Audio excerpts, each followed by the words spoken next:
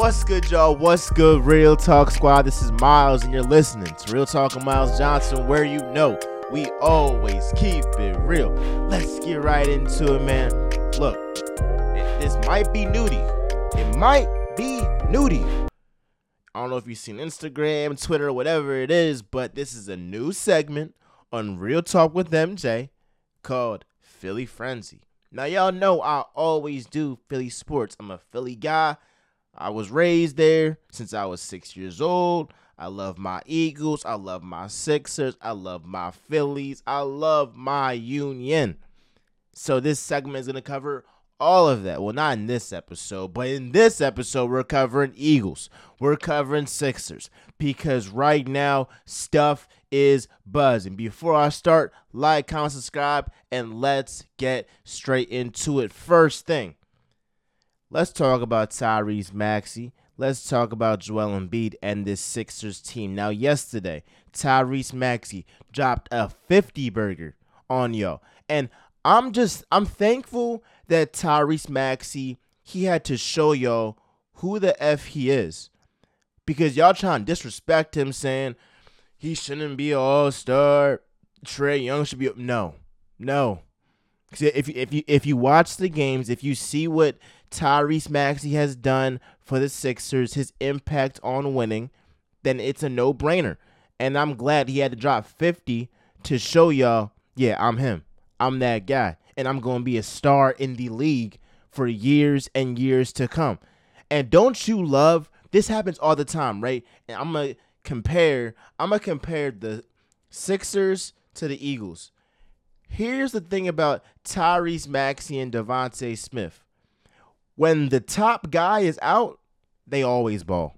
They always ball out. Whether it's Maxey in his rookie year dropping 40 with like 8 players on the court, or it's Devontae Smith getting 140 yards without A.J. Brown attendance, or even yesterday when you have Maxey dropping 50 points in a win against Utah. I mean, it goes to show you that these guys are real dogs, and they represent the Philly like mantra of like blue collar. We like work hard extremely, extremely well. So these guys really have my respect, and I really want us to go out here and re-sign these guys, and we will. But if they don't, I'm gonna have a huge issue. But thank you, Maxey, for showing everybody who the F you are, right? To get into Joel Embiid, because buckle your seats, because if you watch this on podcasts or on YouTube, all right, I'm about to go off right now. So what happens? Let's go do some context. So Joel Embiid, he had to miss several games for like a knee injury, right? And he's been playing at an MVP level. He's been playing the best basketball ever in his career. I'll give him that. He's been amazing. The best player in the world up to this point in the regular season. Might I add. All right? Then, he gets his injuries as he's accustomed to do. And he gets some backlash because not even 15 minutes before the Nuggets game, the same stadium or same arena that he hasn't played in 4 years, he's not playing. He said he's on the injury report. So this drew a lot of flack from everybody. Embiid's ducking, and the league is huge on this low management stuff. So the next game, the Sixers are on their road trip. They play the Golden State Warriors. I believe it's on ABC. What happens? Joel Embiid is in the game. He looks sluggish, not really himself. I think he had 15 points, 5 of 18 shooting. He wasn't very, very good, and you saw that he wasn't right. And then Jonathan Kuminga ends up sitting on his knee. Then guess what happens? This guy tore his meniscus. Now they're going to do some treatment and try to see what the next steps are, but there isn't a definite timetable of when he's coming back. So this brings me to what I'm about to rant on and what I'm really pissed off with. There's a bunch of people that's at fault for this Joel Embiid situation. Number one, the Sixers medical staff. They might be the worst in the league. They're flat out terrible. Flat out terrible. It's disgusting. It's disgraceful. It's shameful. Because I get Joel Embiid wanting to be like, all right, I want to prove to everybody that I can play. I want to be eligible for the game. So we don't talk about that. But you have to, as a medical staff, save your player from himself. Because there's bigger fish to fry than an MVP. I'm sorry, it just is. The Sixers, they want to, at the very least, get to the Eastern Conference Finals. At least that. But the real goal is a championship. And chasing MVPs is not getting the Sixers any hardware. It's not. So I'm appalled that the Sixers medical staff would clear this guy to play when you know the guy isn't right. This is your franchise. This is a guy who is injury prone. So if it comes down to he plays 60 games, I would rather Joel Embiid play 60 games, miss the MVP, but know that, oh yeah, he's going to be 100% or at least somewhere close to it come playoff time. So the Sixers have the best chance to get to a championship and compete for one. But I'm tired of the BS every single year. Embiid balls out. Then at the tail end, around springtime, he starts getting injured. He starts getting tired. And then it goes into the postseason. And then he's not the same guy that he was in the regular season. I'm tired of it. And here's the thing, too, with Joel Embiid. I'm pissed off at him, too, and I've said this, and y'all might be upset with it, but I don't care about it at all. Joel Embiid should be traded. If I'm the Sixers, if I'm Daryl Morey, this is the last straw. I'm trading him. I'm sorry, I'm in New York. They gonna be honking, bro. But look, Joel Embiid needs to be traded because I'm tired of every single year it's the same thing.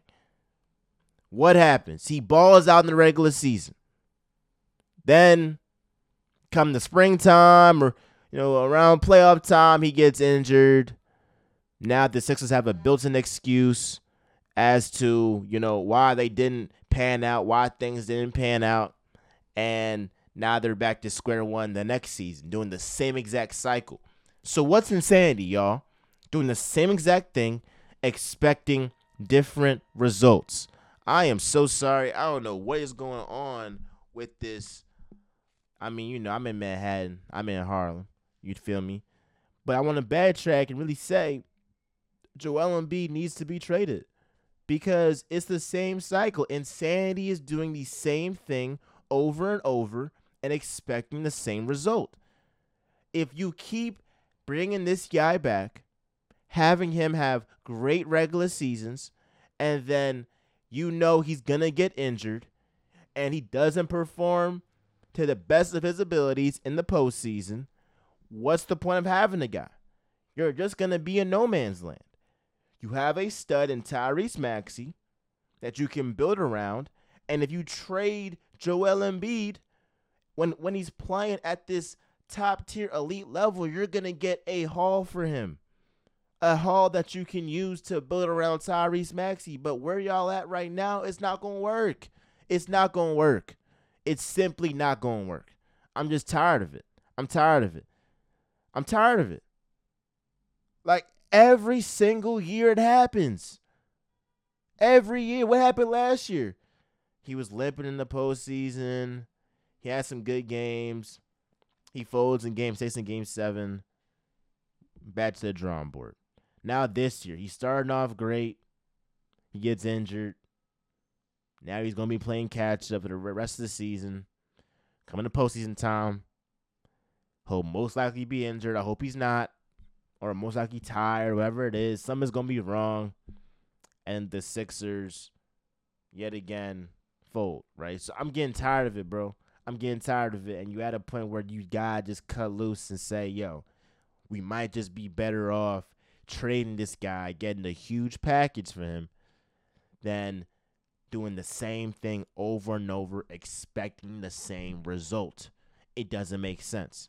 All right. That's the thing there with the Sixers, right? So I still, love the Sixers team and all that, but it's frustrating just to see the fact that, they're so stubborn in the way that they, do business and all that stuff. Now let's shift gears to the Eagles. Fly, Eagles, fly, baby. Fly, Eagles, fly. All right.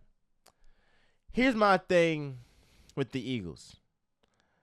I got some criticism. I got some criticism about like, oh, Miles, you're being pessimistic about these coaching hires. Look, I know that anything isn't. I'll say it again. I know that anything is an upgrade from Brian Johnson, Matt Patricia, or Sean Desai. That is rock bottom. So having hires that are better than them is not saying much because you can only go up.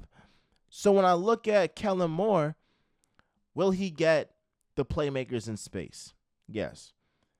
Will he get Devontae Smith his touches? Yes. Will he get A.J. Brown his touches? Yes. But Brian Johnson was doing the same thing. I mean, literally, A.J. Brown, he had 6 games of 125 receiving yards. That's a record right there with Megatron. Like, let's not act like Devontae and A.J. weren't going off this season. Now, look, was it based off their talent and not based off scheme? Yes. But they still got the ball, though. They still got the ball. So what I want to see from Kellen Moore is use scheme to get these guys open, not always rely on talent, which was the downfall to Brian Johnson.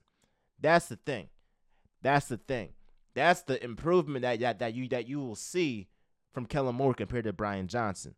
But there's one flaw about Kellen Moore that I think is pretty alarming, and the same people that are championing, oh, Kellen Moore, they got their pom-poms out, were the same ones that's saying run the ball. Kellen Moore don't run the ball. He don't run the ball. He's a heavy passing coordinator. That's what he does. So I was disappointed in this hire. One, because I know that we're not going to run the ball as much as we used to. I hope I'm wrong. But given his track record, Kellen Moore, he has not done that. The second thing as well, we're in a day and age where offensive coordinators are getting picked up left and right a year after they get hired as an OC, they're getting a head coaching job. Maybe 2 years, max 3, but it's not going to be 3. And look, if Kellen Moore does a great job, granted, unless the Eagles win a Super Bowl, I won't be upset with it. But let's say the Eagles get to the NFC Championship, have a great year. Kellen Moore is getting a head coaching job. So I'm not pleased with this hire, because the main thing that we need is a competent OC, because the head coach doesn't call plays, to not only be elite, but stay with the Eagles.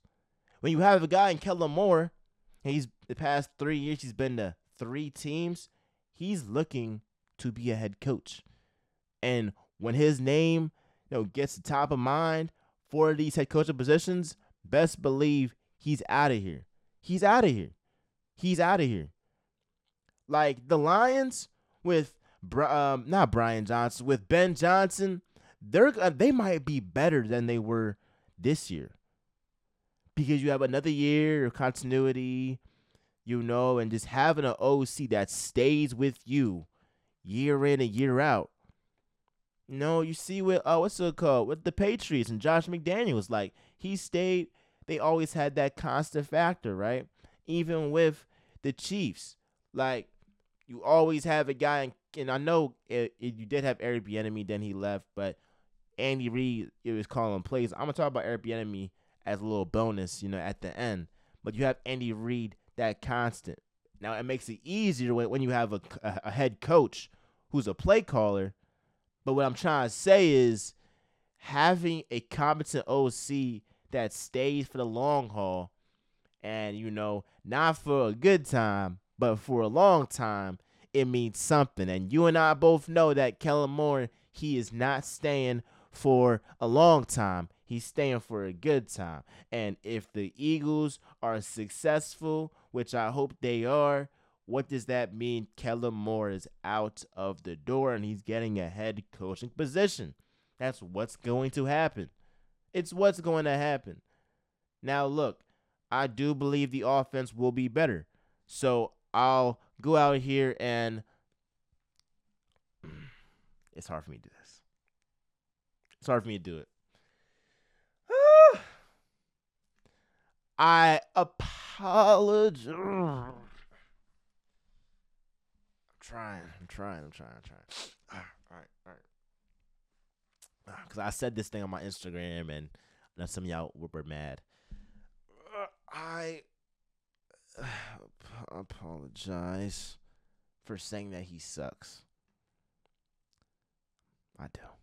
He doesn't suck. Kellen Moore doesn't suck. Like, he's an upgrade from Brian Johnson, but that's not really saying that much. I would like to see him run the ball more than he has in the past of his career.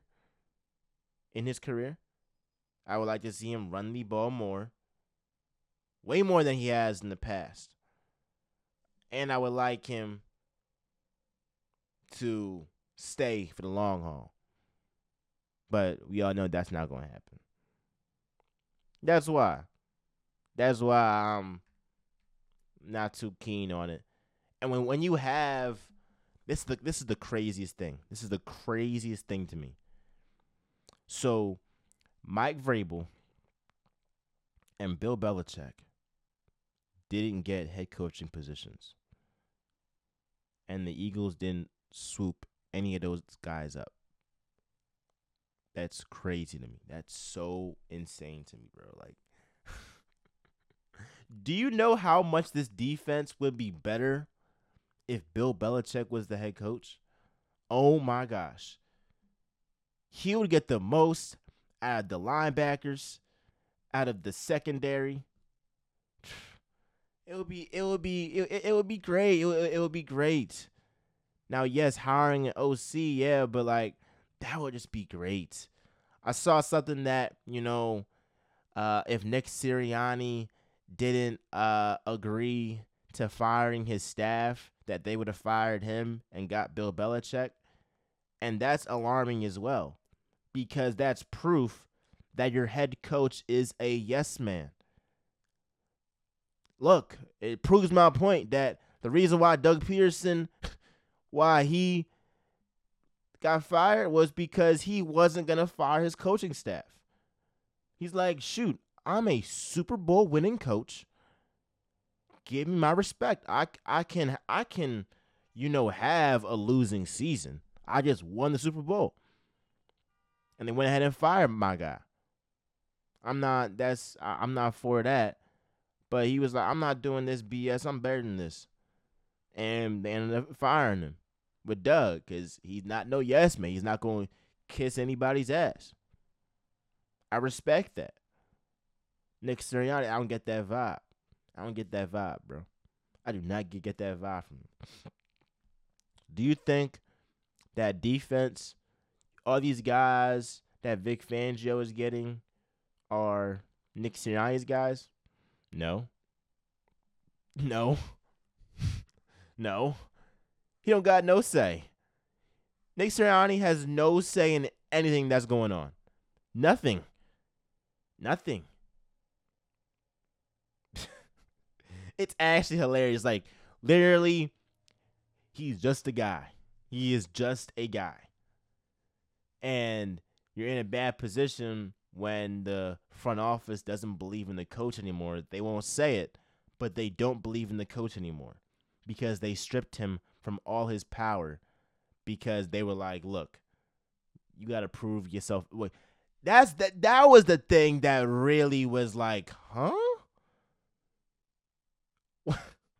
When Nick Sirianni said in the press conference, he was like, I have to prove myself again to Jeffrey Lurie. That literally shows, yeah, my boss is not happy with me. Like, my boss, my days might be numbered if I don't get this right. Like, that's not good to know. It's just not good to know that the head coach is walking on eggshells coming into the season. Like, it's just not good to know. I would rather just start over. You have two great head coaches in Mike Vrabel, Bill Belichick. But, hey, let's just say Bill Belichick or Mike Vrabel, they're still available. And the Eagles, I hope it doesn't happen, but they do well, they do bad, then they could end up making that change. But here is the worst case scenario for the Eagles next season. It's for them to get to the NFC Championship, lose, Kellen Moore leaves, and you're still stuck with Nick Sirianni. That's the worst possible case scenario. Now, look, if the Eagles win the Super Bowl and Kellen Moore gets a head coaching job, I'll be cool with that. Let me say that darn again because, I do stutter. Look, if the Eagles make it to the Super Bowl, Kellen Moore, he can leave. Thank you. I appreciate your 1-year service. Thank you very, very much. But losing in the NFC Championship does nothing for me. Nothing for me. If the Eagles have a bad season, what's going to happen? They're going to clean shop. Nick Sirianni is out, which, again, I love that. I love that. So you talk about it's 3 scenarios. The Eagles winning the Super Bowl. Best case scenario.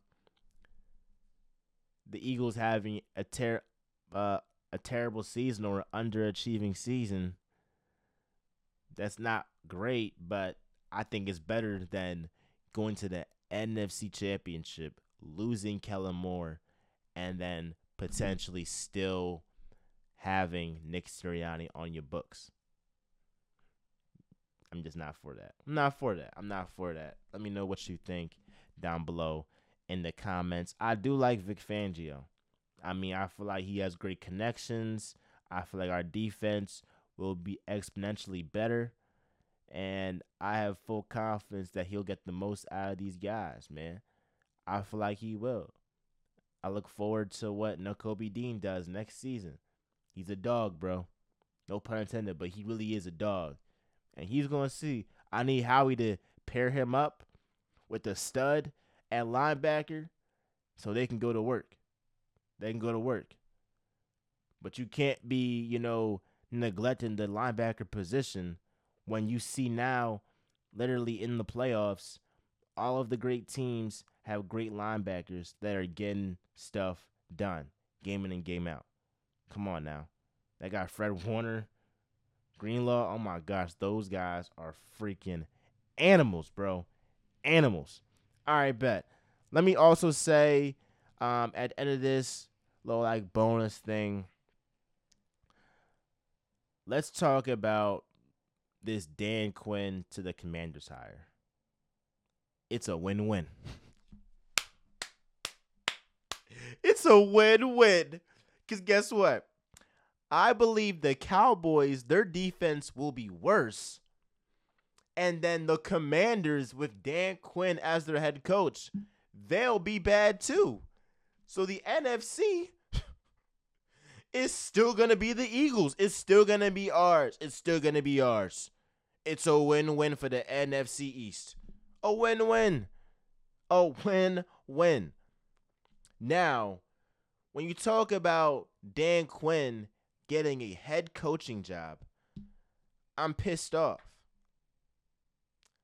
I'm pissed off because Eric Bieniemy literally could have and should have been the heir apparent to Ron Rivera. You have a guy that has been there, done that, has a proven track record. His team missed him this season, and we saw it clear as day, the Chiefs, at least in the regular season. But what I'm saying is Eric Bieniemy has the track record, the cachet, the resume to go out here and be the Commanders' next head coach.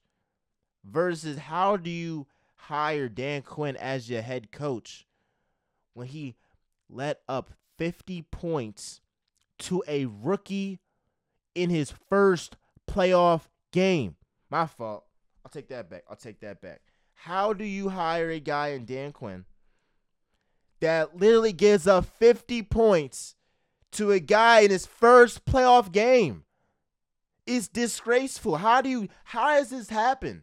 I'm thinking like, all right, there's no way he's getting a head coaching job.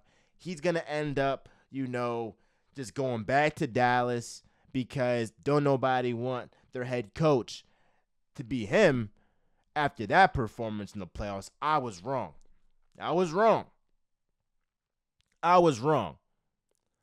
But what the league is doing without giving Eric Bieniemy a head coaching job is disgraceful. It's flat out disgraceful. And you've seen it time and time again.